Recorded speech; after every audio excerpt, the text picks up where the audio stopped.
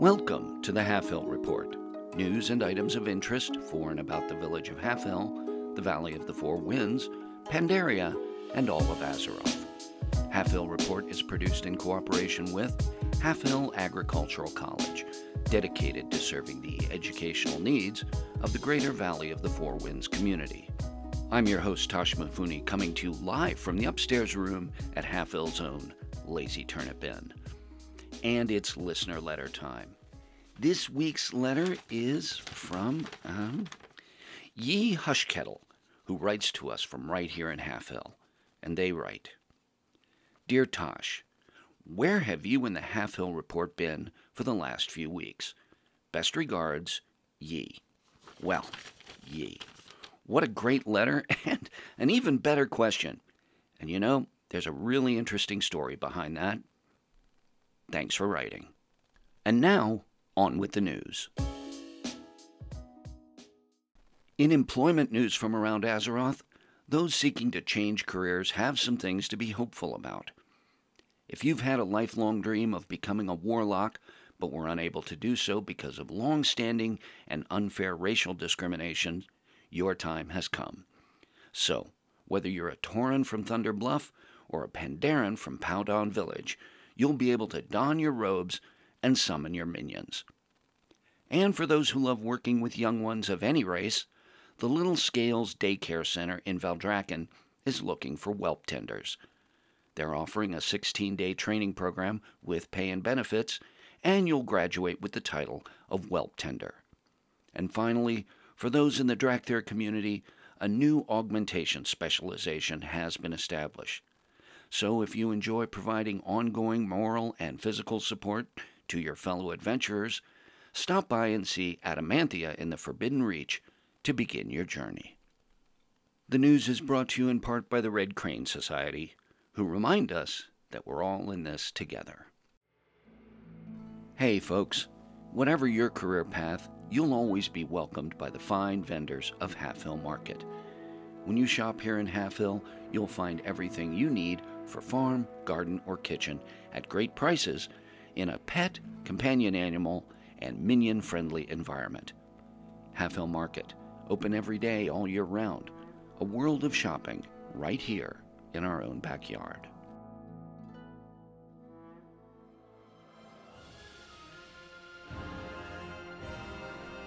That music can mean only one thing. It's time for Jan's Huddle, with our very own sports reporter, Jan Ironchin. Jan's Huddle is sponsored in part by the Half Hill Ag Alumni Association. Take it away, Jan. And Ironchin here with sports. You know, for most folks around Azeroth, it's still summertime. A time for relaxation in the sun, vacations, and barbecues. But for a select group of young, hopeful prep players, it's time for the combines and recruiting trips that will determine if or where they will be playing the game in the fall. That's right, folks. Fall and the game season is right around the corner. And I'm reporting live this week from the mighty Mooshan's practice field, where head coach Mo Driftbranch is looking to rebuild his team after a disappointing losing season last year.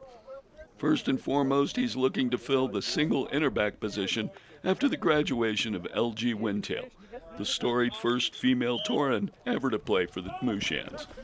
The leading candidate seems to be young Jung-Soo Drumforce, who plays for Heartland Academy Prep.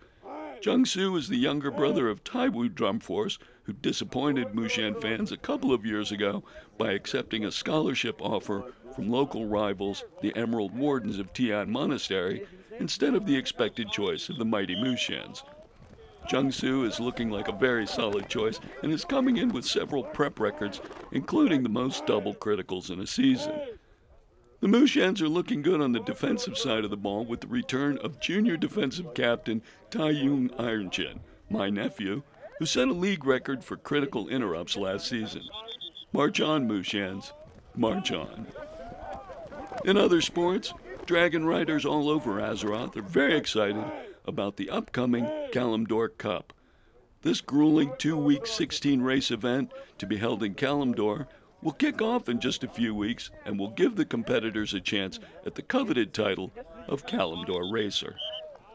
Well, that's it for me this week. This is Jan Ironchin reminding you to keep your eye on the ball and your paws on the ground. Thanks, Jan. Jan's Huddle is supported by a grant from the Half Hill Ag Alumni Association.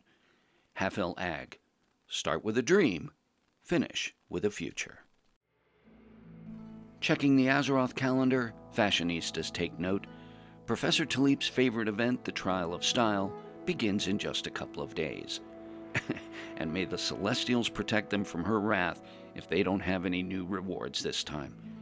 And as Jan reported, the first ever prestigious Kalimdor Cup begins in just 2 weeks.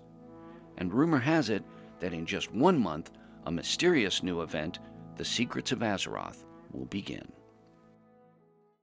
It's time once again for our weekly feature, The Inside Story, with everyone's favorite Draenei travel correspondent, Velmic. And, once again in the studio, he's joined by Professor Talib. Velmic, Talib, great to see you both again. Hey there, Tosh. Hello, Tashi. So, what adventure do you two have to share with us this week? Okay, so, Professor Talib had been telling me about time anomalies that have appeared in a place called Aeon's Fringe in southern part of Thaldraszus. Many peoples have been talking about these. So, when she asked if I wanted to go with her for a visit there, I say yes. Such strange reports. I couldn't resist seeing it for myself. You know, I've actually heard about these time anomaly things. Adventurers are experiencing everything from visits with young Jaina Proudmoore and Anduin Wrynn to seeing things like the early days of the romance between Illidan Stormrage and Tyrande Whisperwind. Exactly, Tush. Okay, that sounds exciting. Which timeline did you visit? We didn't actually do any time traveling this time. We helped to resolve a couple of issues caused by a time rift. Oh, okay, so just you did stuff here in this timeline? Tush, you sound disappointed. Well, kinda, yeah.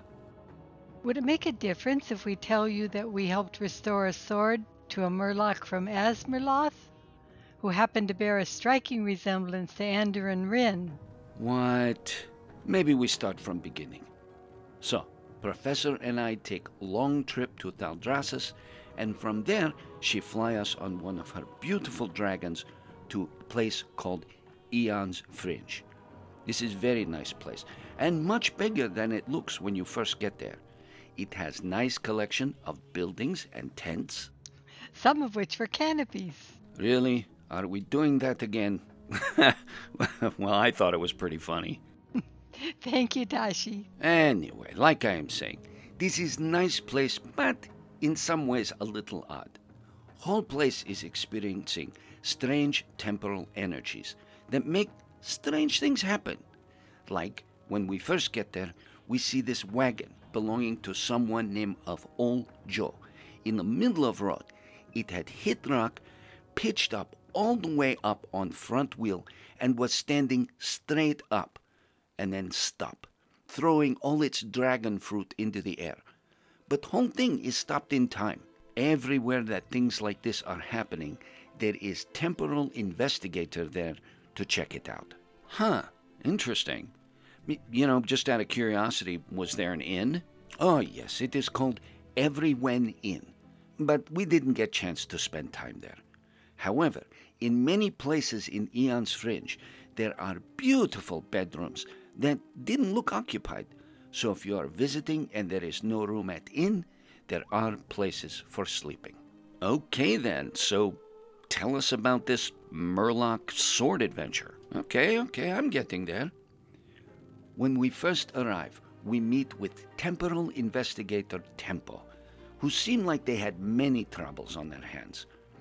They send us to find Ionormu, a bronze dragon chronosmith, who they had sent to set up his workshop, but was late.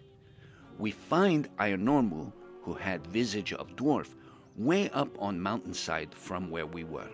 And with him there was Murloc, by name of Finduin Ringlug.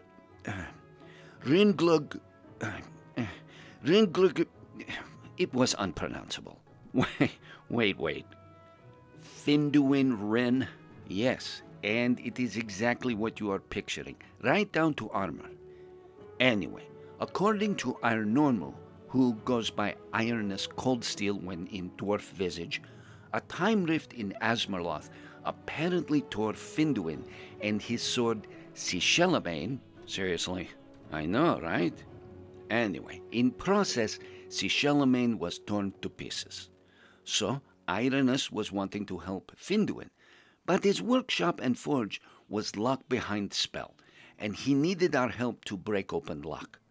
For this, he is needing us to go collect things to fix his chronohammer at place near Tierhold that had been overrun with time-displaced creatures. It was very strange wielding a massive hammer instead of my bow, but since it was a magical hammer, I seemed to do quite well with it. Did well. Yes, I would say so, given trail of bodies you left behind. Gross. Point being, we didn't have any trouble handling that, and were able to break lock and open up room where Ionis's forge was. But it got a little tougher because inside the room were a group of elementals led by Slagnaros, who took off with not only sword, but heart of Ionis's forge. Sword was pretty easy to get, only guarded by few small elementals, but Slagnaros little tougher. I was quite startled when all the little elementals flew right out in our faces, like bats from a cave, except they were fiery. I had sparks in my hair. Oh, so that explains the... never mind. What? It's nothing, really. There's just a few thin places in your hair. Really? Don't worry about it. They're barely noticeable. Excuse me. I am sorry to interrupt hair talk, but can I get back to story, please? Yeah, sorry. Okay. We are recovering both Heart of Timeforge and Sishellamane, so Ironus is able to restore sword, and Finduin was so happy that he invited us all to visit him in Asmerloth. I hope we can do that soon, and that you can join us, Tashi. Just imagine, a whole world full of Murlocs. Yeah, that sounds awful. You're lost, Tosh. We did get chance to talk to Ironus a little bit afterwards. Interesting fellow. You know, originally he had visage of earthen back when Dragon Isles were being formed, and he thought quite well of them. But he went away for a long time in Timeways and didn't come back until dwarves appeared out of Uldaman. He actually retired from Chronosmiths and was living as dwarf in Ironforge until everything started happening in Dragon Isles. Well, it sounds like it was quite an adventure for both of you. Indeed it was, and we hope to have more adventures in the Timeways in the weeks to come. Well, we'll certainly look forward to hearing about it. I was thinking, we might want to give some thought to rebranding this feature. Maybe something like Travels with Velmic and Talib? Let's give that some thought. All right. Well, whatever we call this feature, thank you both for sharing another great adventure. So until next time, Dionys Aka to both of you. Dionys Akatosh. See you next week. See you soon, Tashi. Next time, serve cookies.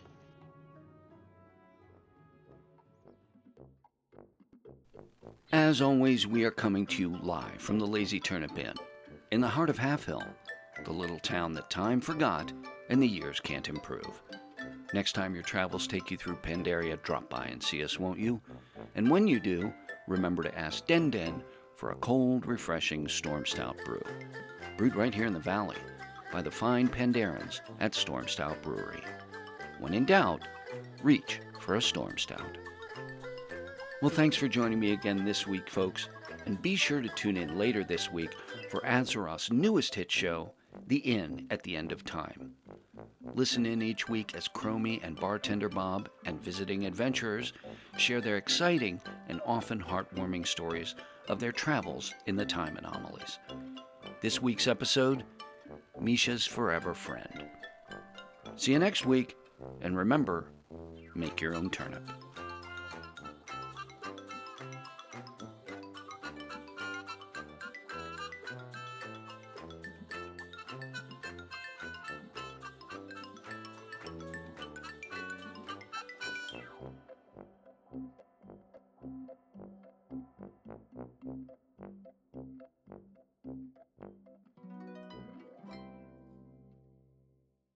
The Half Hill Report is a fan-created fictional radio broadcast based on World of Warcraft. All place names, character names, and music from World of Warcraft used in the Half Hill Report are the exclusive property of Blizzard Entertainment. World of Warcraft is a trademark or registered trademark of Blizzard Entertainment, Inc. in the U.S. and other countries. No copyright or trademark infringement is intended by the Half Hill Report. If you would like to reach us, you can find us on Twitter at Half Hill Report, or drop us an email at halfhillreport@yahoo.com.